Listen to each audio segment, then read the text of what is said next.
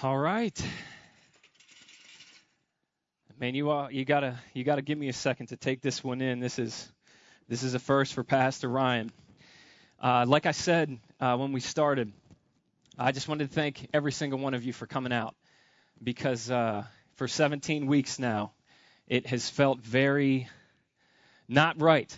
But God in His providence has given us something that not every other church has, which is 16 acres of property. And so because we have something that not everybody else has, we are able to do something that not everybody else can do. And so, with great pleasure, I welcome you to our very first outdoor service ever, something that we are calling Church in the Open. Amen. I think that's worth clapping about too. So today we are going to begin a brand new series out of the book of Acts. And before I get into the passage we're going to be walking through today, I wanted to explain why Acts.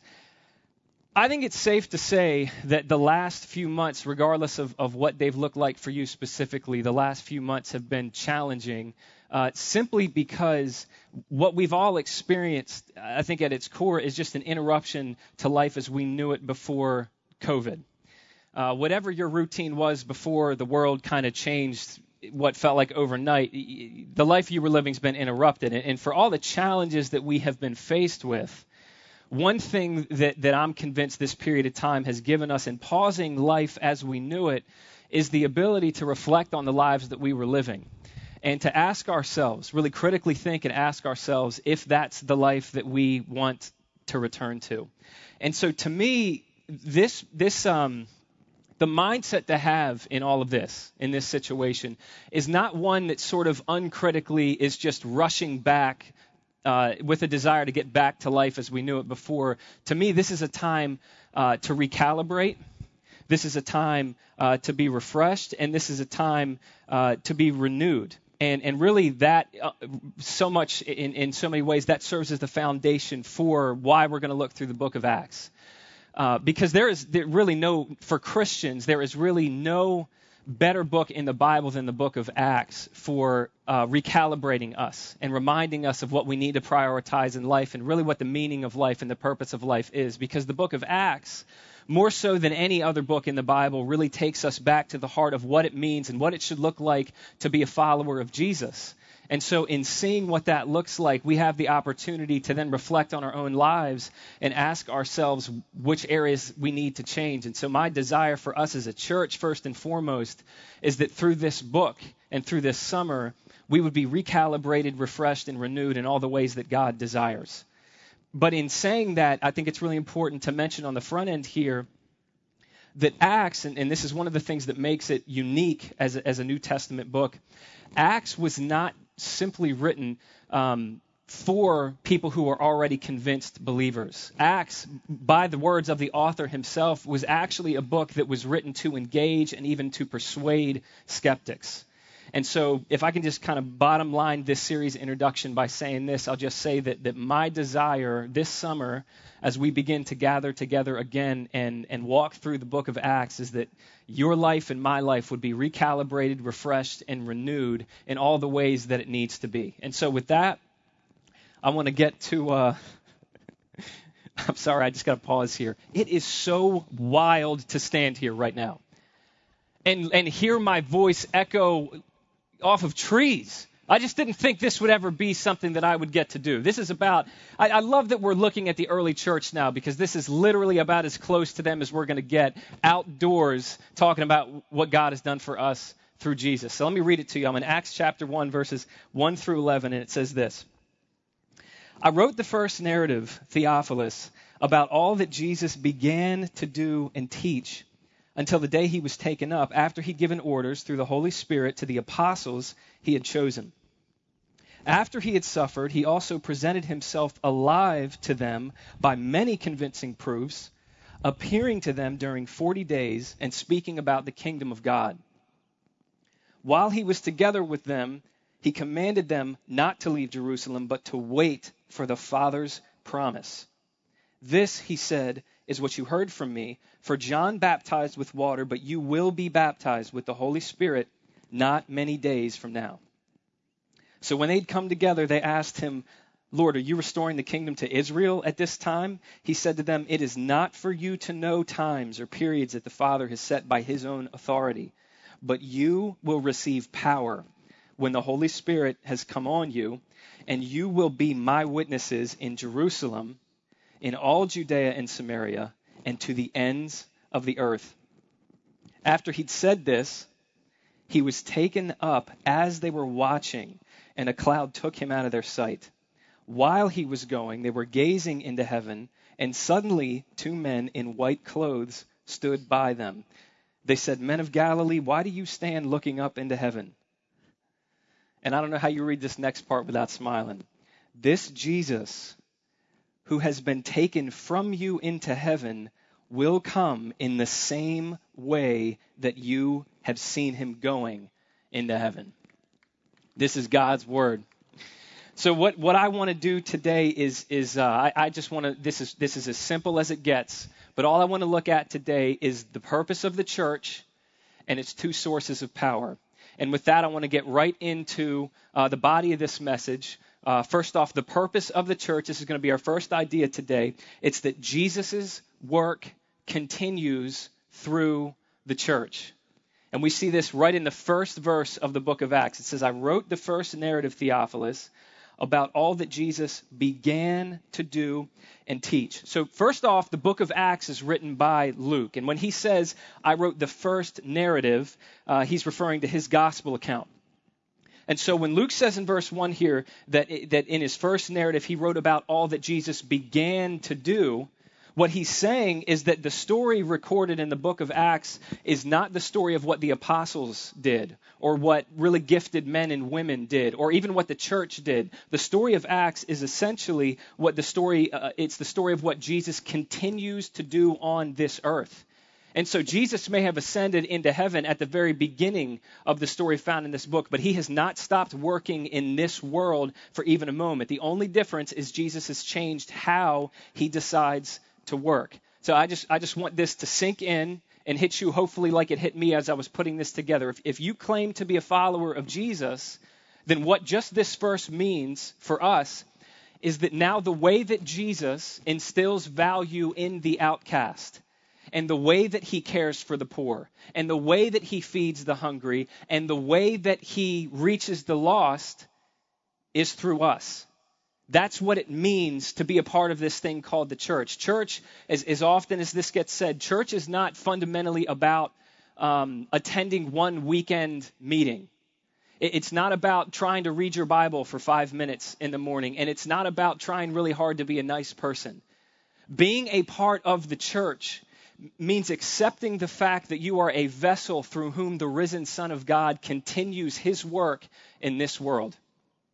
And so if you're anything like me and you desire to live, if the idea of having a purpose in this life is really meaningful to you and excites you, I just want to show you from the book of Acts here that all the purpose that you can imagine is waiting for you inside of this gathering of people that the Bible calls the church. But what that also means, if this is true, if it's Jesus' work that continues through the church, what this also means is that this can never be reduced to, and it can never be driven by or fundamentally about our preferences. And so over the next coming weeks, as we begin moving through different passages and stories in the book of Acts, one of the things that you're going to see is that a lot of people, not surprisingly, had a lot of ideas about what they thought the church should be about, and how they thought the church should be run, and who they thought the gospel should go to, and who should be included, and what people needed to do in order to be included in this thing. But time after time, what we see is that Jesus continually pushes people beyond their preferences because the church is governed by one thing and one thing only, and that's the risen Son of God himself. And one key theme in the book of Acts is Jesus' desire to break down all of the boundaries and barriers that mankind has set up really, since we've been around, barriers of race and class and background and all of that. And so, for instance, in chapter 7, what we read is that the gospel went to Samaritans, which was a huge turning point for God's people because prior to that moment, Jews and Samaritans hated each other for some 800 years. And then after that, the gospel goes to Gentiles, which again was monumental because prior to that moment, Jewish people had been taught their entire lives to not even enter the home of Gentiles for fear that it would make them, to simply be around those people would make them ceremonially unclean before God. And so I don't have to tell you, and I don't think it's real hard to imagine, that when Jesus decided that he died for those people as well, and when he decided that those people were going to be welcomed into his family, and Jew and Gentile were going to be made brothers and sisters by grace through faith in Jesus, that was not a comfortable thing for people. But what that means for us today, some 2,000 years later, is that in following Jesus, we should not be surprised when we find ourselves being challenged to love people that we would not ordinarily love, and to accept people that we would not ordinarily accept, and to serve people that we would not ordinarily serve. Because if Acts shows us anything, it's that from the beginning of this movement known as Christianity, Jesus has challenged his people beyond their preferences. And so being a part of the church means accepting that, because Jesus' work continues through the church. Now, we see all of that in just the first verse of Acts, but if I could, I just want to pause here and highlight something. Evidently, the men and women that God used in the book of Acts were pretty successful in their calling to continue Jesus' work in this world. And the reason I say that is because here we are, 2,000 years later, standing in an area of the world that not a single person in this book other than Jesus even knew existed, and we're still worshiping the risen Son of God.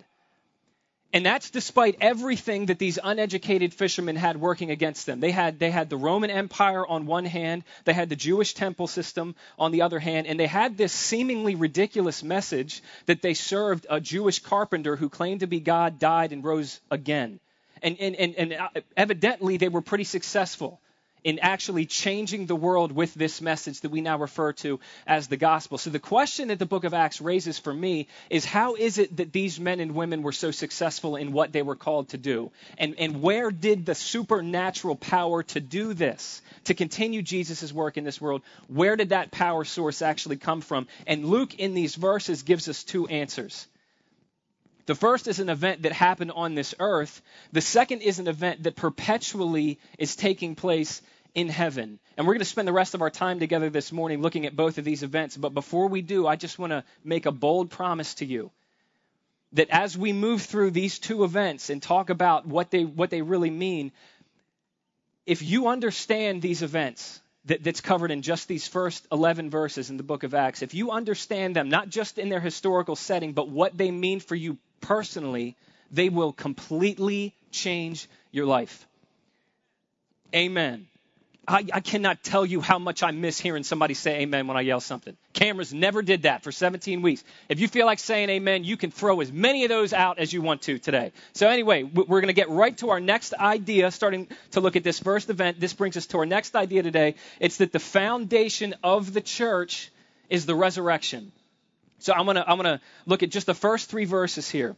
It says, I wrote the first narrative, Theophilus, about all that Jesus began to do and teach until the day he was taken up, after he'd given orders through the Holy Spirit to the apostles he had chosen. And we're going to focus primarily on verse 3 here. It says, after Jesus had suffered, he also presented himself alive to them by many convincing proofs, appearing to them during 40 days and speaking about the kingdom of God. Now, like I mentioned on the front end here, Acts is part 2 of a 2-part narrative written by Luke, and he wrote it to this man named Theophilus. Now, we don't know a ton about Theophilus, but what we do know is that he was a sophisticated guy. He was a cultured guy. He was evidently an educated guy who was either a brand new believer or he was investigating whether or not Christianity was true. And he was the type of individual that was not going to believe in Christianity if he felt that he had to check his intellect at the door to do so.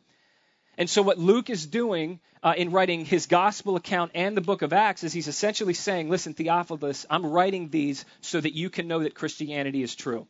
So that you can know that this is not a belief system simply based on myths and legends, but that it's a belief system that relies on historical events that actually happened, namely this event that we refer to as the resurrection of Jesus Christ.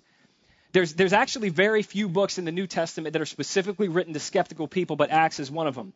And so, like I said, I just want to focus on what we see in verse 3 here. In verse 3, what we're told is that Jesus, after his resurrection, kept appearing to his disciples over and over again, and he gave them many convincing proofs that he was alive. Now, that's a really interesting thing to me for Luke to say to Theophilus.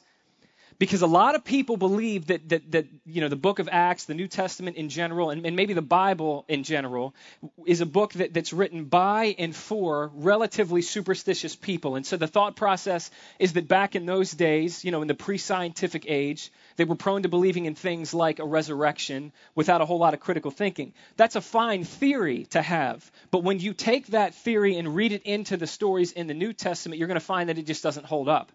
What you'll find, maybe surprisingly to you, is that the men and women in the New Testament, they thought and they acted a lot like us. Because Luke doesn't say here that the apostles just heard that Jesus was raised, or that they saw Jesus once and then said, hey, it's a miracle, it's really him, I'm ready to give my life to this thing. What he says here in these first few verses is that every time that Jesus showed up, every time that he appeared after his resurrection to his disciples, he had to continually prove to his disciples that he really was alive, because they simply couldn't believe their eyes.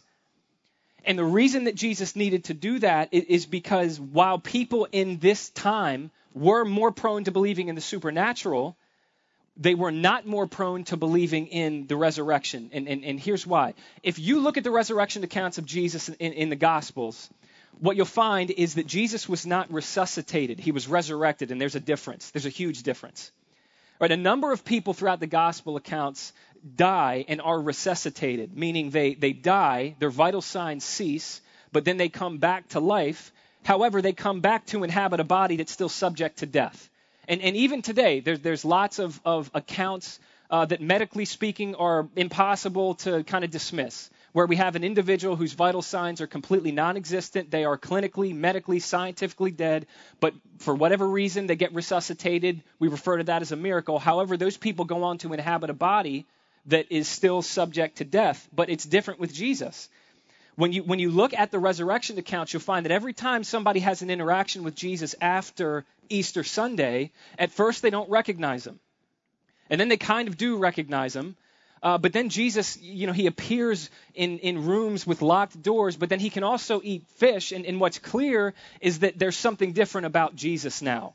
It's not just a repeat on the same body that he had. What happened is Jesus now had a body that was no longer subject to death. Now, Greeks and Romans in this day did not believe in the idea of a resurrection at all. Right? They held to this philosophy called Gnosticism, which believed that the body was bad and the spirit was good. So the idea of being resurrected back into a physical body, it was not something that they would have believed at all. All right, so maybe that raises the question for you, well, what about Jewish people? And here's the truth. Here's historical fact. Some Jewish people, not all of them, but some Jews believed that at the end of history, God would renew everything and we would get resurrected bodies. But what no one, and this is really important to understand, what absolutely no one believed is that one individual could get their resurrected body now and just start walking around in the middle of a history that was still stained by the power of sin.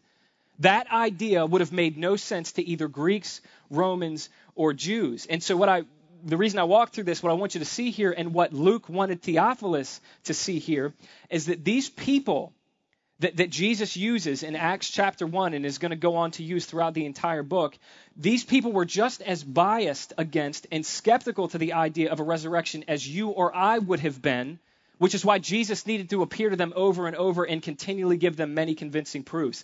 But here's the thing. This is what history shows us. These same people who were so skeptical about the idea of resurrection on the front end went on not only to believe in the resurrection, but to suffer torture and to give their lives in some really unpleasant ways rather than deny what they knew to be true, which is that Jesus had legitimately been raised from the dead. And so here is the question. Here's a thought experiment that you and I should do in reading just these verses. If the people in Acts chapter 1 were exactly as skeptical as you or I would be to the reality of Jesus being raised, being resurrected, then the question we should ask ourselves, you should ask yourself, is this: what kind of evidence would you need to believe that Jesus really came back from the grave? And whatever your answer is to that question, whatever evidence you would need to believe in this, evidently these people got that evidence. So my point in walking us through that is this. You and I should not think of Christianity as a belief system that demands we check our intellect at the door before we adhere to it and subscribe to it.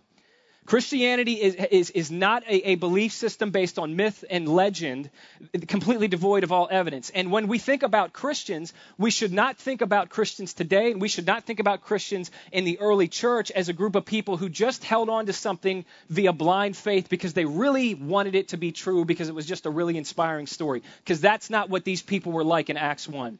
These people did not believe that Jesus had been raised because they really wanted to. They believed because the evidence was so overwhelming that they were compelled to. And so what that means for us today, some 2,000 years later, and this is applicable for whether or not you've been in the faith for decades or whether or not you're investigating the truth of Christianity right now. What that means is the first and the most important question that Christianity demands we ask is not, is this relevant to my life? You know, is this practical? Is it useful? Or is it going to be fulfilling to me? The most important question we should ask ourselves is it true? Is it true that this man actually died and came back to life? Because if that's true, then Christianity will be all those other things. I mean, think of it this way. Imagine if you could be certain that as broken as this world is, one day everything is going to be made right again. Imagine if you could be certain, even in the face of death, that on the other side of death is the everlasting love of God. Imagine if you could be certain of that. Nothing in this life would be more relevant or practical or fulfilling to you. But the reality is, if the resurrection is true, then we can have that kind of certainty. We can be certain of all of that. But the first thing that we should do, the first question we should grapple with is the first question that these apostles grappled with, which is whether or not this man who claimed to be God legitimately did successfully predict and pull off his own death and resurrection. Because the foundation of the church is the resurrection. Now, what Luke tells us after this, in the middle of this passage, is that when the disciples were convinced that Jesus legitimately had been raised, that Jesus met with them and he taught them about this thing called the kingdom of God. We just spent some 10 weeks talking about that in a sermon series called the Upside Down Kingdom. And so the disciples, in hearing that, asked Jesus that if at that time he was going to restore the kingdom to Israel, which proves that they still had no idea what they were really getting ready to be a part of. But in response to that question, what this passage tells us is that Jesus, he told them that they would receive power when his Holy Spirit came upon them. They would be his witnesses to the end of the earth. And then, the way Luke records it, as soon as Jesus put a period at the end of that sentence, he simply began to ascend, to just start floating up into the heavens. And so if you and I want to understand anything about the kingdom of God and why the men and women in the story known as Acts were so successful in furthering that kingdom, we have to understand this thing the Bible refers to as the ascension. This is going to be our next, and it's going to be our final idea today. It's that the hope of the church is the ascension. If the foundation of the church is the resurrection, the hope of the church is the ascension. Now, what we find when we read about this event, the ascension of Jesus elsewhere in Scripture, is that Jesus did not just ascend into the clouds and evaporate. And now he's, indwelling our hearts in some sort of, ethereal sense. What we read is that Jesus, in ascending, ascended to the throne of God. And what I wanted to do is give you two ways in which the ascension means everything, and two things that, if rightly understood in our lives, will legitimately change the way that we move through this life and the way that we even enter into the next one. Now, as I do that, I just want to mention that when the Bible talks about the ascension, it uses a lot of images and pictures and metaphors to get across the transformation that has taken place in our relationship with God because of Jesus. But there's two things that I want to walk through that the ascension means for us. Number one, it means sovereignty. Number two, it means advocacy. So first and foremost, the ascension means sovereignty. In Ephesians chapter 1, verses 20 through 23, let me read this to you. Here's what it says. It says, "He, being God the Father, demonstrated this power in the Messiah by raising Jesus from the dead and seating him at his right hand in the heavens, far above every ruler and authority, power and dominion, and every title given, not only in this age, but also in the one to come. And he put everything under Jesus' feet and appointed him as head over everything for the church, which is his body, the fullness of the one who fills all things in every way. What that means, the ascension of Jesus, it means that Jesus has gone to the throne of the universe and he is controlling everything in history for us as his church. That's what that just said. Now, when you couple that idea with what we read in Romans 8:28, Romans 8:28 says that all things work together for the good of those that love God. When you couple those two ideas together, what this means is that Jesus is sovereign over everything. Not just in history generally, but in your and my life personally. And he is working everything out for your good. So everything that happens, not just the good things, but everything, even the bad things, Jesus is working in and he's working through to overrule it and have evil defeat itself in order to bring about a greater good that would have never otherwise been possible. Now, you might ask yourself, well, what does that look like? That Jesus uses bad things to accomplish a greater good, and there is no greater example of this than the cross at Calvary. What we see at the cross is that what looked like the greatest defeat in the history of the world wound up being the greatest victory in the history of the world. That the world and the devil had conspired against Jesus to destroy Jesus, and they did destroy Jesus. But all that led to was God's plan for salvation going to the ends of the earth, erupting across every nation, tribe, and tongue. And now, simply because of the seeming defeat of Jesus at Calvary, the gates of heaven have been thrown wide open for anyone who will call on his name. And so the cross is the model for how Jesus rules and reigns over history, and it's the model for how he rules and reigns over our lives, meaning he can take what looks like devastation and work it out for your good. And it's not just that he can do that, it's that he will do that, and he does do that. That is a promise that we have in Scripture. And so in this life, we might never see more than a millionth of exactly how Jesus does that, but we can hold on to that promise now simply because the risen Savior has ascended to the throne. And so the ascension means that we can get up and we can face tomorrow no matter what we find there, knowing that Jesus is sovereign over it all, working it out for your and my good. First off, the ascension means sovereignty. But secondly, what the ascension means is advocacy. All right, when the Bible talks about the ascension and Jesus ascending to the throne, what we have to remember is that in ancient times there was no separation of power, meaning that the throne was not just the place of power, it was also the place of justice. And so the throne was not just the throne room, it was also the courtroom. And here's what we're told in Hebrews chapter 7, verses 24 and 25. It says, "But because Jesus remains forever, he holds his priesthood permanently.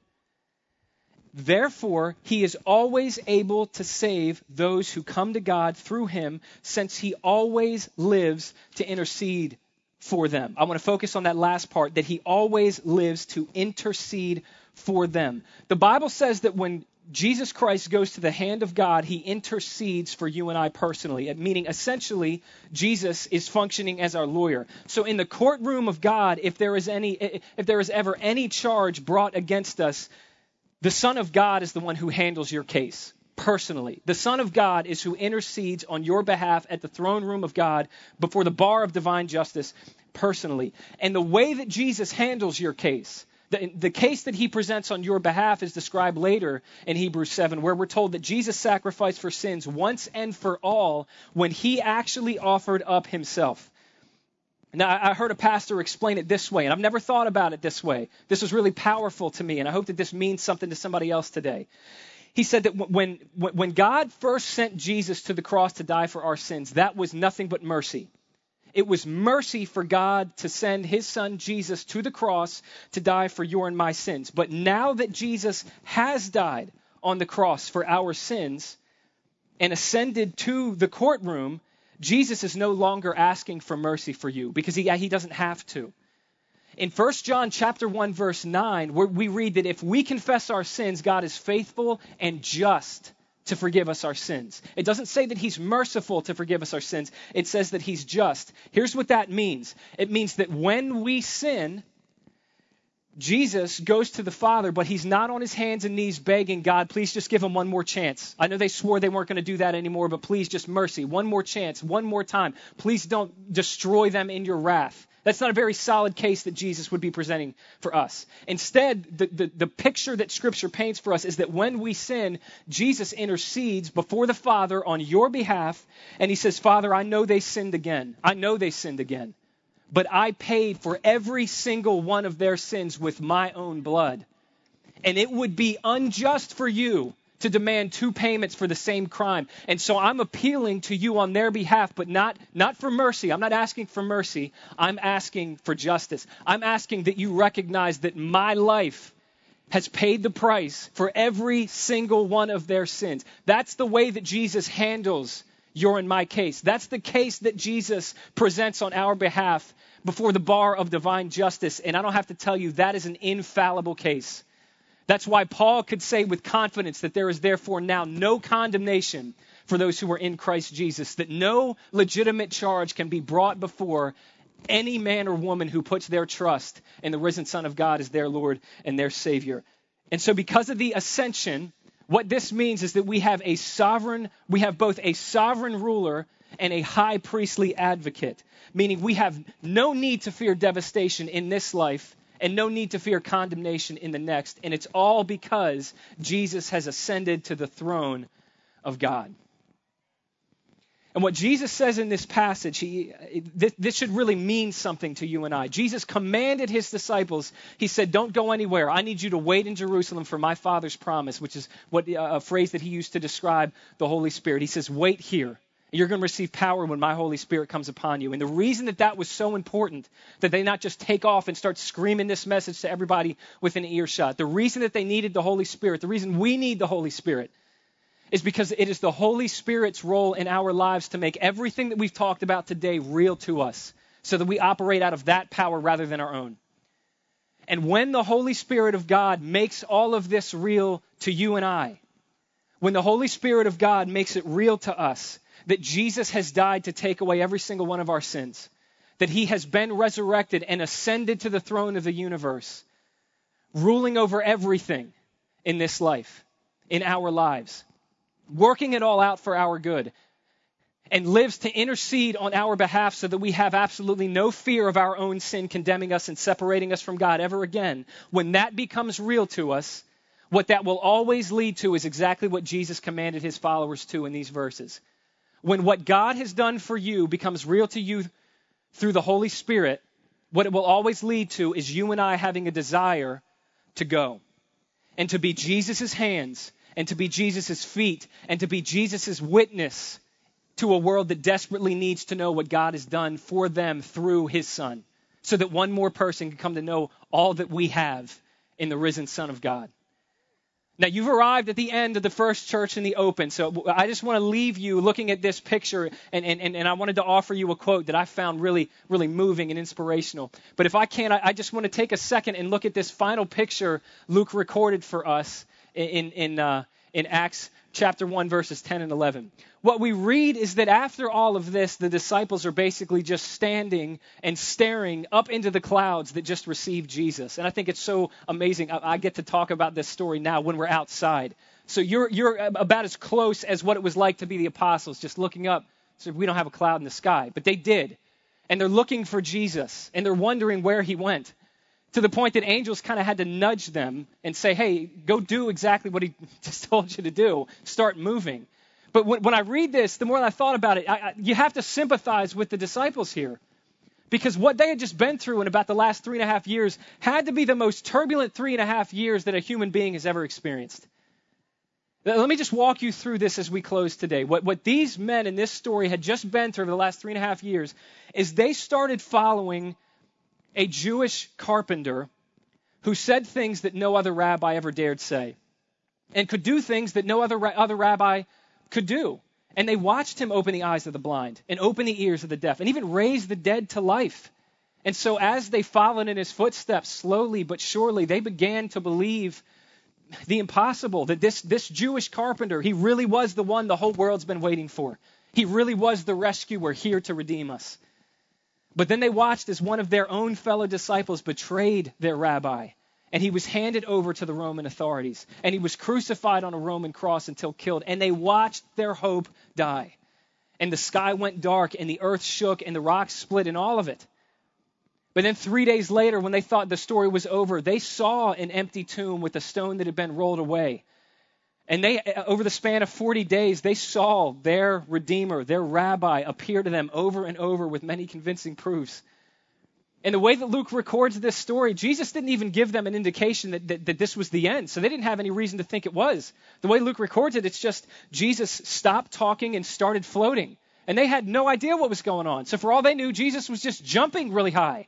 So they're standing there looking up into heaven, waiting, what's next? And these angels, God sends these angels to tell them, hey, it's time to begin what he's called you to do.